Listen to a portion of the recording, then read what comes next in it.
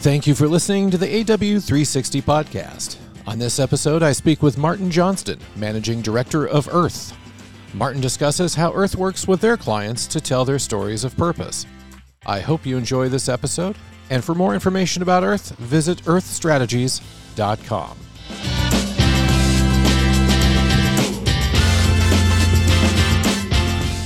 Martin Johnston, welcome to the AW360 podcast.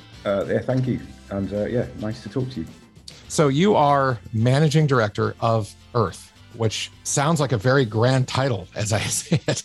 Tell me a little bit about Earth and what you do there. Okay, so what we try to do at Earth is to uncover the genuine value, commercial value of sustainability and communicate it through what we believe is the single biggest asset that would help people to understand sustainability in more sense, and that's to connect the dots and put it into the DNA of the brand. Excellent. And how do you typically go about doing that? That sounds like a very, a simple way of sort of solving a very complex thing. How do you go about that? Well, it's quite a difficult task quite often. I think one of the biggest things that we often try to do is when we go through and work with organizations, we mine an awful lot for information. We look through their social equity strategy, their sustainability strategy, their social value. We try to find an inherent thread that creates a consistency that we can then sort of shape up to how that ladders up to commercial success within the business world. So quite often, businesses will often think sustainability is a cost, when what we try to do is to find the commercial advantage and a commercial benefit to those initiatives, to those things, show businesses that actually sustainability is not a cost. It's a value. It has commercial value, and it's changing that perception so that they start to do more of it and start to weave it through the DNA of the organization, because too often sustainability sits in a siloed room, and what people don't realize is how it touches innovation, how it touches transformation, and how it creates efficiencies across the business models. Mm-hmm. So we often work with boards or owners of smaller companies where we can actually have real influence, and it's often the mindset of the business that is an outwardly focused mindset that will view us and allow us to do the job that we need to do in order to help them succeed and flourish. There's a lot of talk in our industry about purpose, and I wish purpose had been something that had been with our industry for a long time, but it feels still like a very fresh and new concept, oddly enough. How do you feel about brands seeking to have purpose, and what are the sort of issues contained with that when you think of authenticity and having a purpose for the real reasons one should have a purpose versus just sort of a marketing checkbox? Well, you've just answered the question there, really. The fact that purpose has been in our industry, the creative industry, and the fact that it's new means that it's often a bandwagon that people have jumped on. Sustainability. 11 years ago, 12 years ago, when Earth was started up, we had some people who'd started up specifically in the ad industry to focus only on sustainability. And unless you actually genuinely understand what a business has and how it exists to society, how it serves society, and why it can genuinely add value to society, which is what a business should always be and what a business should always do. First and foremost, a business should serve the people, the products and the services that they need, but at the point of which they only need. And unfortunately, purpose has now been often made up. It's a word that can be marketized. Sustainability is a state of balance. It's not as sexy as the word purpose. So loads of people have started to just say, hey, we're a purpose-led business, stick some narrative in their website. And then there's very little proof points to actually really put that as a valuable thing. And I think that the interesting thing for us is that you can't make purpose up. There's the whole idea whereby, Milton Friedman said that the shareholder value was only to make the shareholders money. Mm-hmm. But really, actual fact, that's only if there's a whole process really is if your business is not accepted by society, then you won't exist. So you can't really make purpose up. You have to prove and show that you have a balance and that you are doing stuff to society, or society just won't accept you. And there's many cases where that's happened, and people have gone bust on the back of it. When you think of bigger brands out there who express that they have a purpose, who do you think of as brands that really live up to that? That's a very good question. I'm not really wanting to showcase or prove, what businesses are successful and the businesses that are doing and highlighting the ones that are genuinely being purposeful. I would say, Patagonia's anti-Black Friday campaign in response to Donald Trump's taxes, and then, them being able to do and give back that money to environmental causes is great. I think a true purpose, though, is something that is often hidden and often unrealized. And I think that that's part of the problem. And it's also part of the solution that we at Earth are trying to change, if you like.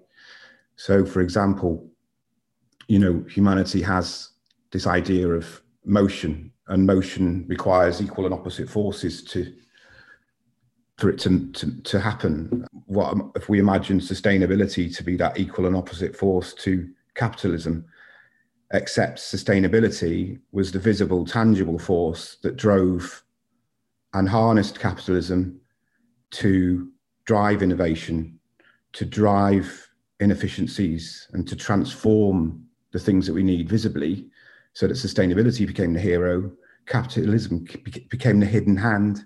And in effect, what you then have is a restoration of equilibrium for both people and planet, which is what we are all trying to succeed and to do. There's lots of businesses doing that, but there's not a lot of businesses out there who are willing to say it, shout about it, or communicate it, because as soon as they do, we have a very partisan press who will pillar and judge them. So that's the problem, in all honesty. And I think that's the one we're trying to address. It's kind of a catch-22, isn't it, though? I mean, on one hand, you do have the press who will latch on to anything and do what they will with it. But on the other hand, you have this very informed, almost hyper-informed, and sometimes poorly informed social media presence that's on 24/7, 365. And they're looking at brands and what they stand for and what they do and the things that they get involved with. It would seem, need to be appeased as well. How do you go about balancing that? On one hand, I understand the being reserved and keeping the things that you do close to the vest, but on the other hand, you really do have to tell the public now what you're doing, for fear that... Yeah, but you must, but again, the word authenticity has to stand true, right? Yeah. And it also has to be something that's not sort of dreamt or made up.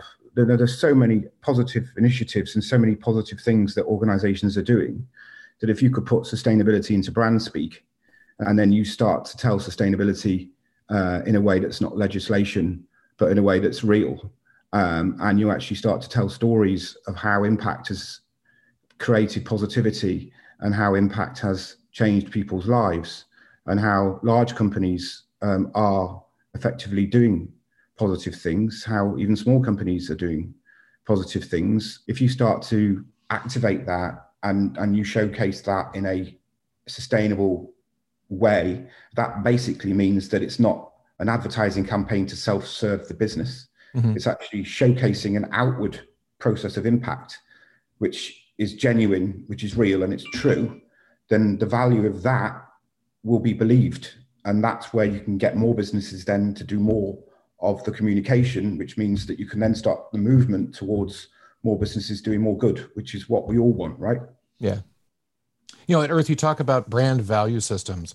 What is a brand value system, and how do you examine that? Yeah, well, I would say a lot of branding agencies are moving and have moved towards again, the concept of, a brand identity system is more than fonts and more than logos. It's how employees are treated. It's, purpose has become very important in the world of business nowadays. But you can activate brand at manufacturing level. You can activate brand at how you source products and materials. You can activate brand in the way that you engage with your supply chains. A company has a value chain, and that brand must be existent right across that value chain. And if we can start to create positive gain within that value chain, and even if it's only marginal, then you start to build marginal gains right across the manufacturing, processing to end use. And if all of those things start to get communicated, then what actually that means is you'll have to start changing some of the bad processes or the bad practices that you're doing into good ones. And therefore, a brand value system is the sum of your actual actions on your planet and the way you treat people. It isn't just, a label or a color or a font, or even the way you would treat employees. It's how you are